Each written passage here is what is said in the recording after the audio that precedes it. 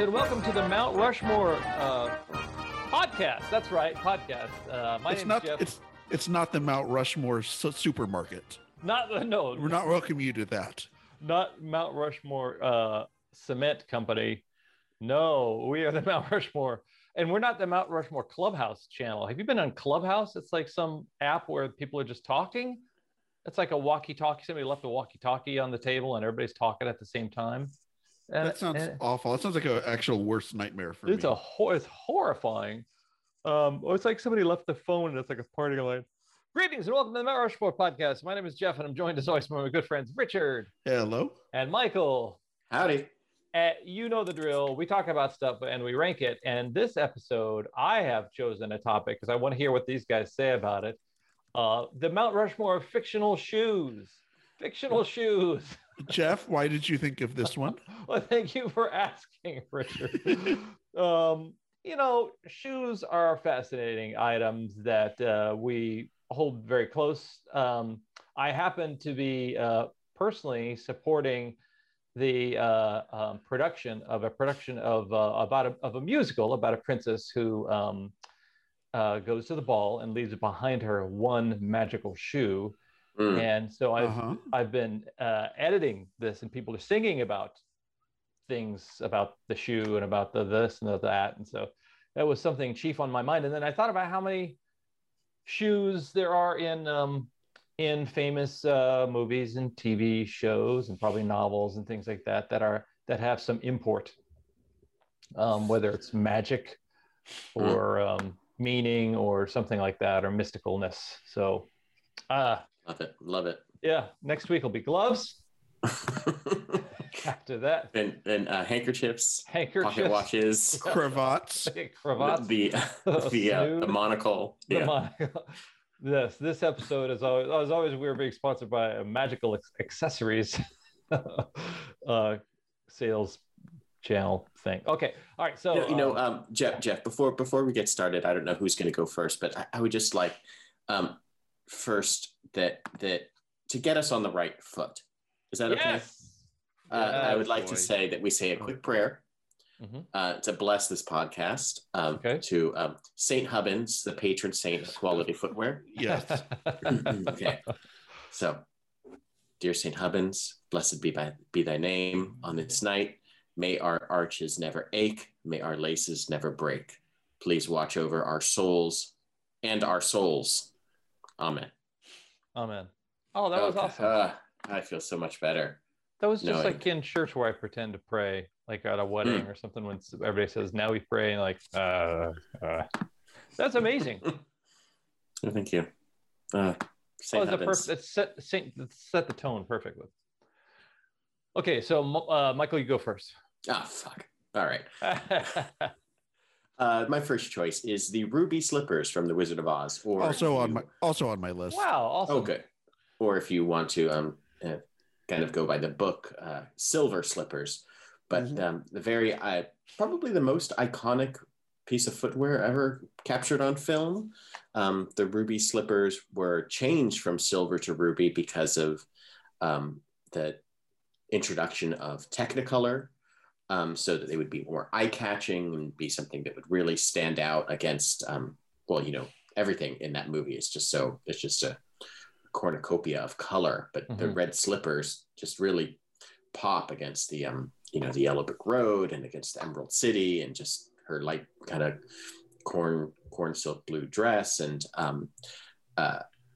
they're just the shoe. They're like the movie shoe. If there's a shoe in the movies, those are the shoes. They have the shoe business. They have it's there's no business like it. No business I know. They within the film and within the book itself, they're like this kind of Chekhov's gun quality where they're introduced early on, and it's revealed later on. Oh yeah, you could have used these magic shoes to do whatever you want. Whatever. Yeah. Thanks a lot for that, by the way. Glinda is pretty terrible. She is. I mean, I know that the Wicked Witch is chasing her around trying to get these shoes that belong to her sister back, but Glinda is kind of like, I don't know what her deal is. I've been thinking about her. She just like pops in out of nowhere. It's just like, Oh, these shoes are on your foot now. Now, bitch, suck it, witch. Well, we're really balming on this podcast lately, aren't we? Because didn't we have a Cowardly Lion last? Yeah, we did. I love it. Now to think about it, it was the Silver Slippers. That's what it was. Yes. Originally in like the Frank L. Baum stores. Yeah. They only changed them to ruby to take advantage of Technicolor. That Technicolor. Boy, I want to be a studio head to just like say, no, he's not going to be this thing. I want to change it to be this other thing. Like, it's not going to be the Silver Surfer. We want him to be the Purple Surfer because Prince wrote a song for the movie. Do you think that wasn't the ounce that like the Silver Standard or the Gold Standard, like a big part of that Baum novel? I think there was something like Oz was, some people say it was a little bit of a reference to the U.S. shifting to the gold standard or something like that. But then I've also heard, and then the talking line was a reference to to prohibition. Okay, yeah, the different political currents. But that's funny because silver being a precious metal. I don't know if we were on the silver standard before. That's interesting. So that's a good one. So that was one you. Richard chose it too. Yeah. Joint choice. I really liked it because of I liked it because of that idea of them deciding to change it from silver to ruby, just to take advantage of this wacky thing called color. Yeah. In films. Yeah. Which I'm sure is just a fad, by the way. It was just a fad. They've kind of existed. There's only like 5 or 6 kind of existing pairs that are still remaining around, and there's a pair of them in the Smithsonian. There's pairs that exist out there kind of in private collections. There's it's just like this, it is the most sought after, if one was like a crazy movie collector and had the chance, like this is like the one thing that people would possibly want it. I think it just kind of reaches that like iconic status. If they didn't, if one were to be able to get one or a pair, which I don't think you can. can. Wow, that's the Ruby Slippers and Nicolas Cage's jacket and Gone in 60 Seconds. Those two. Big movie, bro. Okay, Manfredi, what's your first choice? Oh, my second choice. Second choice, thank you. Give the program. Sorry, I gotta wake up. My second choice. I hate to tell you this, Jeff. Oh no! But I believe that your story for your story that you're working up for your thing may already be taken. Okay. Because there's a little story called Cinderella. Ah, okay. I don't know if you've ever heard of it. Never heard of it. But there are, I'm sure, unintentional similarities with what you're describing. Okay. For your show. No, so Cinderella's glass slipper, which should be excuse me, guys. Cinderella's glass slipper, which it should be pointed out, were originally, they're supposed to be in the original fairy tale version of it, fur slippers, which makes a lot more sense because I can't imagine that going to a ball and dancing all night in a pair of glass slippers would be terribly comfortable. Yeah, that'd be a nightmare. It'd be awful. But when they did the translation, the word for fur and the word for glass are very similar. And so it appears that it may have been just misinterpreted. Wow. That's fat. Does that seem like there was a little greater likelihood of some magical person giving you fur slippers? Like I would think probably half the slippers around were made out of fur back in the day. Yeah, I would imagine that fur was a popular choice for everything from shoes to underwear to to just anything else you could think of. Like a ladle. Sure. Dinner plates. Yeah. Dinner plates. And go ahead. I was going to say, and I just love this idea that the Wicked Stepsisters, and this is obviously not from the Disney version, but from the fairy tale version again, were willing to lop off parts of their feet to try and make their feet fit into this goddamn slipper. Well, you're going to be Mrs. Prince, after that, you could buy new feet.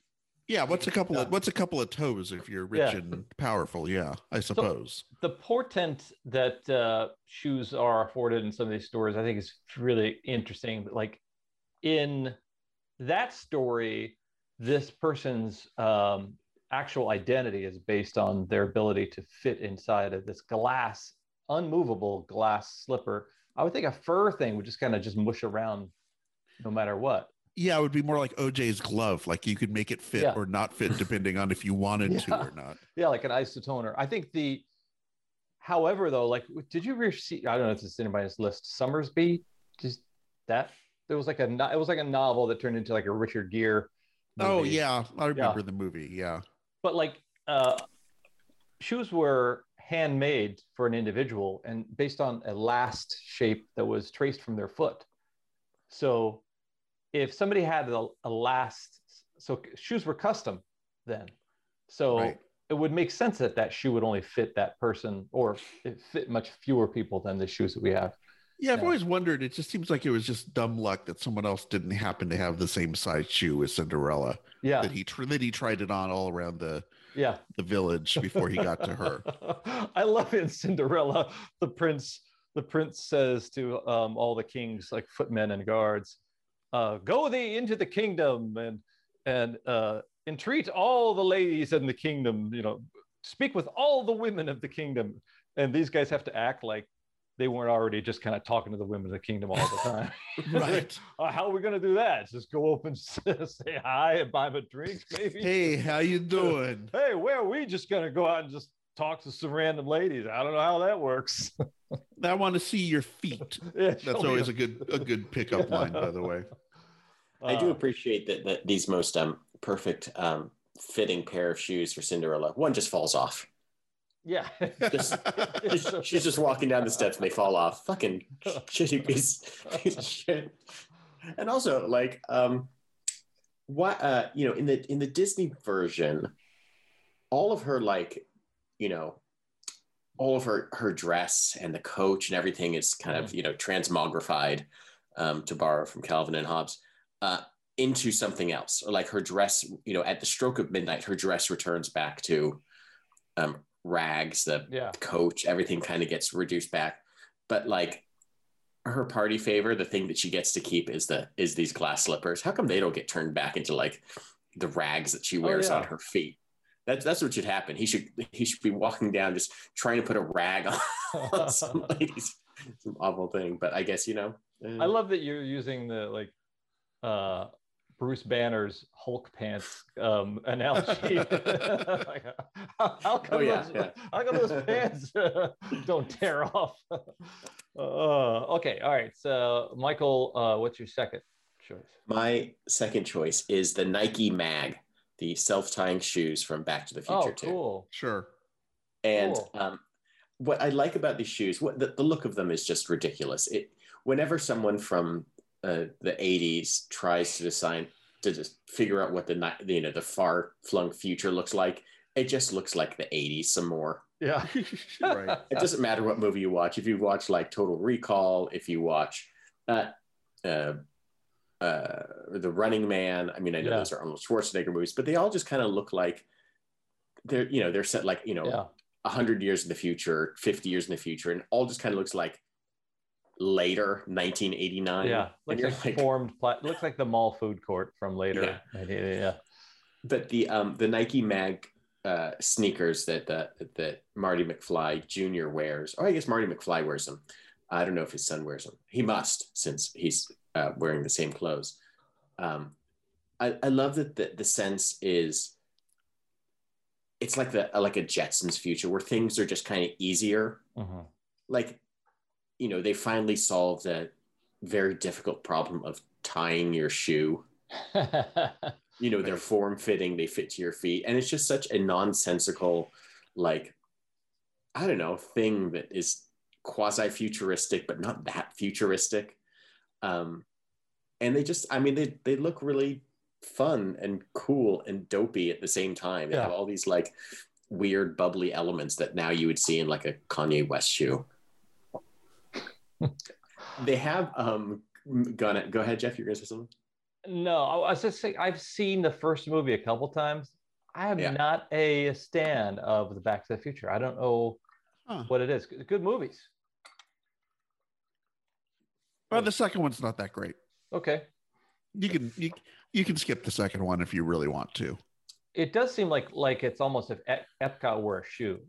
It has that kind of trapped the future of as envisioned by designers in the late mid 70s that came out in the 80s or something like that. Nike has made this shoe, has kind of turned it into a real life thing with self-tying laces and form-fitting kind of actuators in there. And they've kind of went on like a limited run, mostly to raise money for Michael J. Fox's charity of choice. I don't know if it's like the Michael J. Fox Foundation or like just a kind of a general Parkinson's related charity, but I know that they do exist in the wild, although there's kind of like kind of a warning label on this is like you're not really supposed to wear these. You're not really supposed to go try and play basketball in these things. You're kind of supposed to have someone come over and look at your shoes and be like, look at this, the $700 you paid for this shoe. The Tinker Hellwell, or who was the Nike guy, the Nike designer who kind of did the Air Jordan, the kind of big famous dude. There was a doc where he was working on those self-tying shoes. And one of his justifications for it was athletes who lace them up to go on the court, then they sit on the bench and the shoe is still tied really tightly and constricting their foot. And they would be much less tired at the end of the game if they had a way to release the pressure on their foot, the compression in there. So it was actually, he was actually finding an actual application for it that was kind of compelling. So that's a cool one. So dudes, we're at our halftime and I'm going to implore you, the listener, to go back, download, rate, and review past episodes. You'll see that we have done kerchiefs. We did neckties. I think we've got a fedora episode, and garters for sure. That was a two-parter. Fingerless gloves. Yeah. But I think magical objects or things that are found in literature are actually something that we tend to gravitate towards. And you, the listener, have that to look forward to when you go back and download, rate, and review past episodes. You can also get in the dialogue with us by getting on Instagram, getting on Twitter, getting on Facebook, and searching the Mount Rushmore podcast, and then finding us and then suggesting, wait, when you search, know that there are plenty of decoys out there. There are any kind of jamokis that decide that they want to be the Mount Rushmore podcast, and you get about 4 episodes with maybe celebrity guests, and then they stop, and we're the ones that keep going. So we just celebrated 5 years. 5 years. Just last week, 5 years of putting this out week after week. Just hitting our stride, you guys. Oh my God. So many other topics to butcher, and you can suggest one for us on any of those social media sites. So now we're going to be back, and now Richard's going to let us know his third. All right, my third choice are Talaria, otherwise known as Hermes sandals. Oh, right on. I thought that was the fish. That's tilapia. Oh, sorry. You don't want to eat Talaria. Yeah, wouldn't want to eat those. It'd be a little gamey, I think. No, Hermes sandals, which were forged by by Hephaestus and the Cyclops, and were made specially for Hermes, who is the messenger god, and he could go really fucking fast on with these sandals. Wow! Which, having worn sandals enough times, makes me wonder, how do you book it with sandals? Yeah, because I've tried running with sandals, and usually it winds up with me falling out square on my face. Yeah, you just spill your drinks. Yeah, your face. Yeah. Yeah, just flat out on the ground. Were they made from any magical material, or were they blessed by a certain deity? Well, they were blessed by Hephaestus. I don't know who that is. Who's that? What? Who's Hephaestus? Hephaestus? Hephaestus? You don't know who Hephaestus is? He's the Greek god of blacksmiths. You might know him by his. You might know him by his last name, Hephaestus St. Hubbins. Of course. Oh, that's right. True. Forgot about that. I'm sorry. And they were also, these shoes were given to Perseus. And they helped him to slay Medusa. So you might remember them from Clash of the Titans. Perseus, I think that Proteus had a lot of swag, but Perseus had plenty of swag too. He had a shield. Yeah. Right. Very shiny shield sword. Yeah. He had these kick-ass shoes. Didn't the classic era Flash have those type of shoes? Like Flash is almost based on this guy. Oh, like a Jay Garrick version of Flash. I think so. Yeah. Yeah, I believe they did. And these shoes, depending on the myth and the telling of it, perhaps he could fly with these shoes, or perhaps they just made him really fast. It's a little unclear, which is interesting because it's a fictional character. So just make up your genie mind about it. Yeah. Is that like Superman, where in the first couple comics, the gravitational pull was so much less on Earth compared to Krypton that he could just bound places, and then by episode 3, Action Comics, he's flying. Yeah, I think it's picking up mountains and. Yeah, definitely. Okay, now how is this different? We think then we've done fairy tales, and we have done, I guess, fantasy, modern sci-fi. So this is what? This would be, is that Greek or is that mythology? Roman? It's Greek mythology. Okay. The Roman version would be Mercury. Okay. All right. Okay. Well, we're covering a lot of bases here. Winfield, what's your third? We're spraying to all fields. Yeah. My third choice is the shoe phone from Get Smart. Oh, nice. I love it. Agent 86 Maxwell Adams shoe phone. Of course, it did a lot more than receive phone calls. It had like gas pellets and had other little different kind of tricks embedded in there when the story needed it. But the Get Smart was a mid 1960s television series developed by Mel Brooks and Buck Henry. And it was kind of like a satirical take on the popularity of James Bond. And Maxwell Smart was kind of this goofy, a little bumbling secret agent that was kind of always kind of had his, he was always kind of saved by Agent 99, his kind of female companion. He was a member of Control, and they fought the evil, what was it called? The evil agency, Chaos. Thank you to myself for remembering. Thank you, Brian. But in the series, he was a secret agent, so he had all these different like trick gadgets and cars and whatever, like James Bond does. But he had a phone that was just like embedded in his shoe. So he'd get a phone call, he'd have to take off his shoe and talk into the heel of his shoe. Just a real, very Mel Brooksian, very ridiculous sight. And I always enjoy, kind of a satirical take on things that have just kind of run amok. I mean, there's one thing that they haven't really done well is like a satire on like superheroes yet. Like it's so ridiculous as it is. It's hard to do a real, a Mel Brooks superhero movie would be terrible. Oh yeah. I'm sure that there's not like whoever did like Scary Movie or Not Another Teen. I'm sure that there's like a superhero one out there that's pretty terrible. Mm-hmm. Yeah. Mystery Men seem to be, I guess that's not, it wasn't really a parody. Yeah, it sure wasn't. That was Mystery Men was based on a comic book that really existed at the time. But I just love the shoe. I just love the image of him taking off his shoe and talking into it, as if like, the Dick Tracy's of the world with his, wristwatch communicator. That wasn't simple enough. Yeah, you couldn't have just it's just silly. I love it. I love a silly. Mm-hmm. Did you guys know that there was a reboot of Get Smart as a TV series starring Andy Dick? No, as Maxwell Smart's son Zach. now Oh, the God. lead spy in Control. Surprisingly enough, it only lasted 7 episodes. Wow. Yeah, it looks like it's a train wreck. There were a couple writers.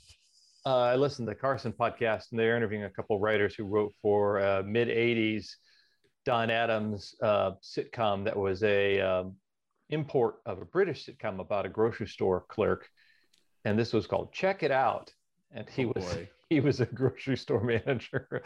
But they were saying that one of the mistakes they made was that I think they filmed in a studio that was next to Santa Anita racetrack, and Don Adams just wanted to be at the racetrack all the time, so they couldn't get him to be on set. He was a cokehead, so yeah. Well, even if you watch some of the Bond films, the spycraft in it is often this obtuse stuff. Like it's an airplane in a suitcase, but it takes about 20 different steps to put the airplane together, and there is some kind of stuff where you gotta pull the battery out of your ear and pull the antenna out of your other ear to put it together. So it does seem somewhat inspired by the goofy gadgetry in those shows. That Batman also came out of that. Did you know that? I've mentioned that the reason the 66 Batman series was made was because ABC couldn't get a spy show. Like they couldn't get I don't think they had Man from U.N.C.L.E. They're trying to get Dick Tracy. They couldn't get Dick Tracy. So they said, well, this guy, he's got a car, he's got gadgets, he's a detective. Let's do Batman. Like, oh my God. Wow. Well, okay. Manfredi, I think this is it. Yeah, they are.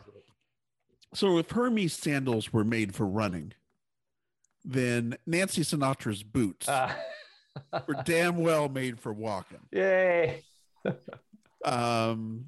Of course, the number one song from 1966. And ring a ding ding, if a mobster can't get his daughter's song to be number one, what good is he? Exactly. Not a very good dad if he can't force this. Unfortunately, it's a slammer of a song. Yeah. So it's whether or not there was some manipulation in the charts or who the hell knows. Mm-hmm. It's a great song.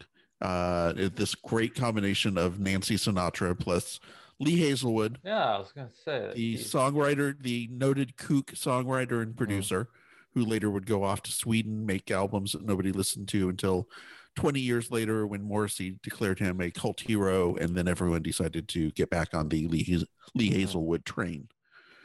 But this is one of those songs I very distinctly remember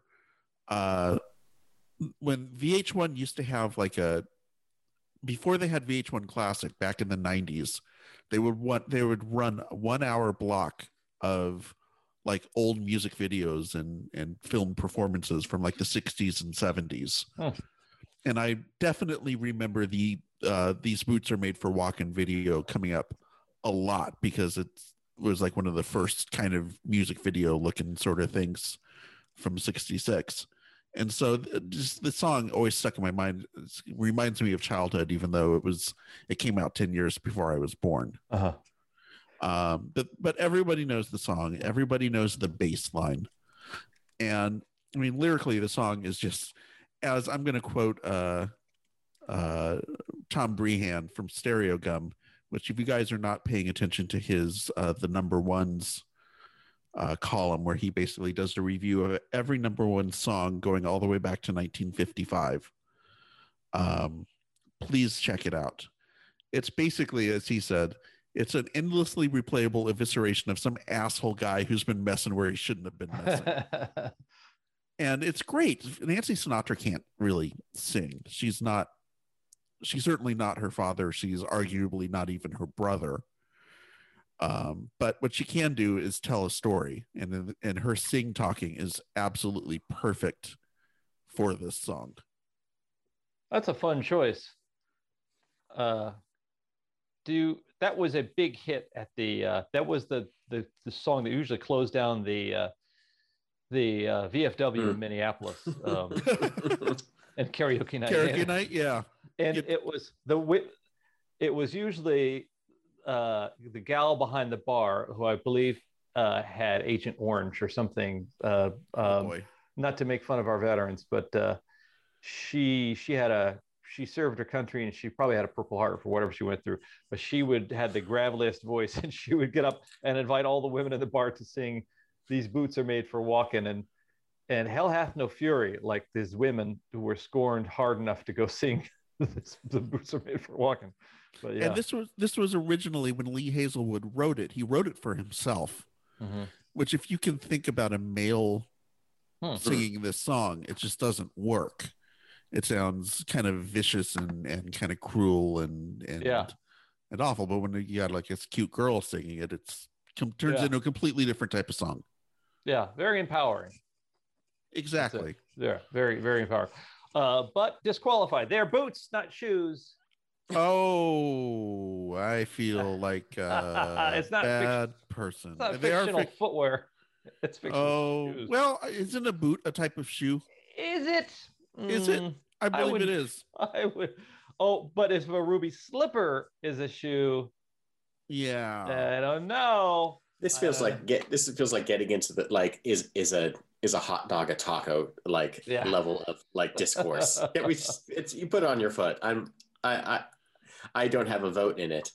Okay. But I think a boot's okay. All right. Because if we're gonna talk about like I don't know. I'm done.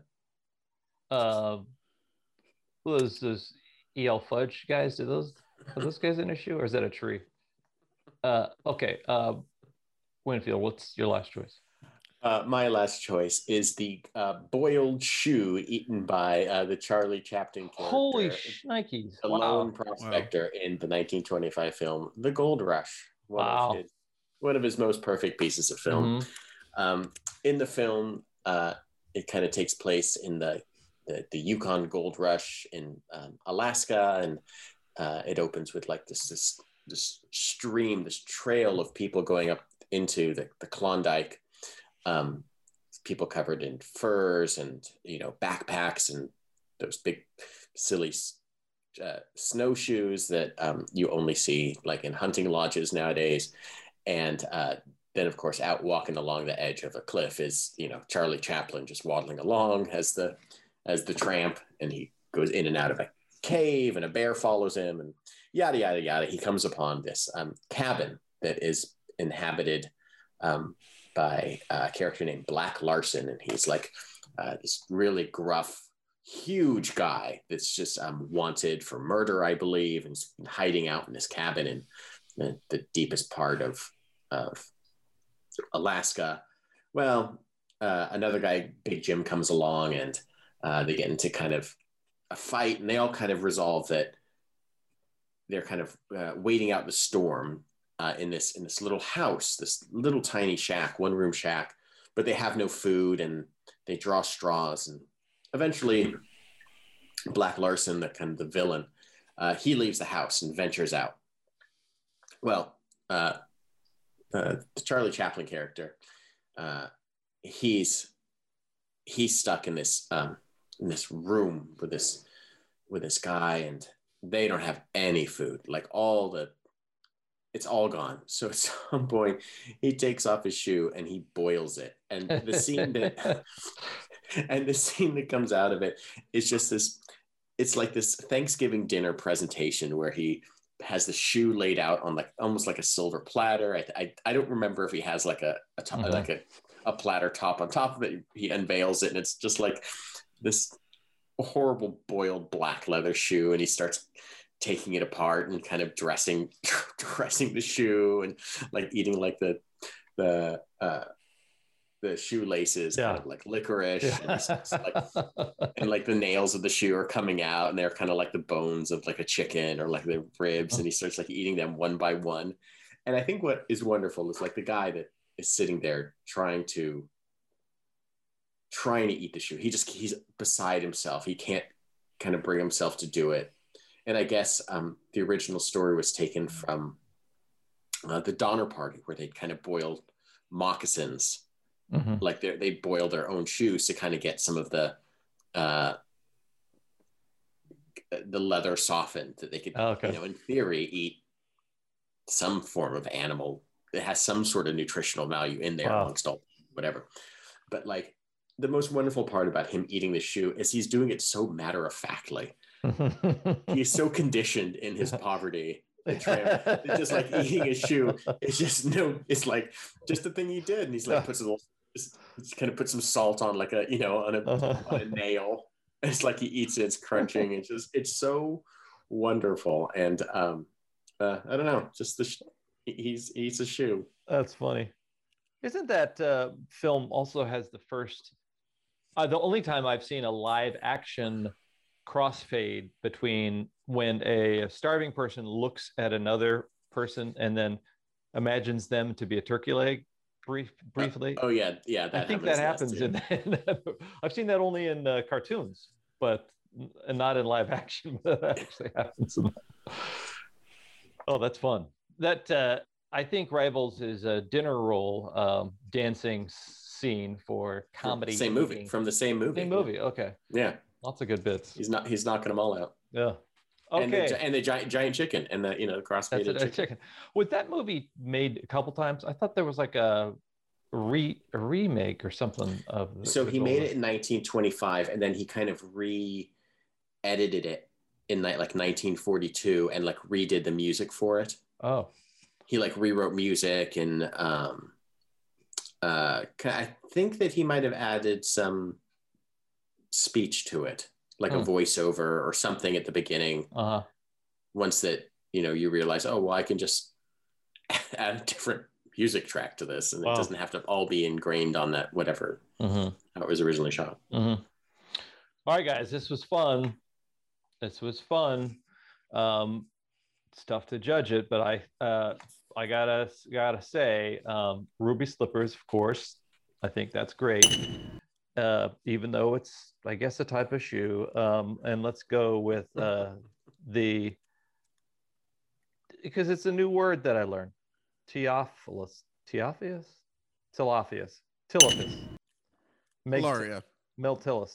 Meltillus. Yes. Meltillus. So that's did I say Gold Rush?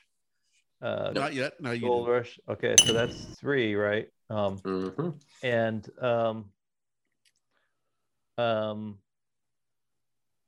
what the heck? Cinderella glass slipper. What the heck? It's just on his brain. Just on my brain. Can't get it off my brain. This has been. Is this our 500th episode? No, we've been in 5 years though. Yeah. 259 by my count. Wow. Those are the ones we know of. We're going to start re-releasing earlier episodes and just adding a vocal, changing the music on it, adding an introduction to it, like Charlie Chaplin. All right, dudes. This has been the Mount Rushmore of fictional shoes. I, as always, am Jeff. I'm Richard. Michael. I love you guys. Sorry.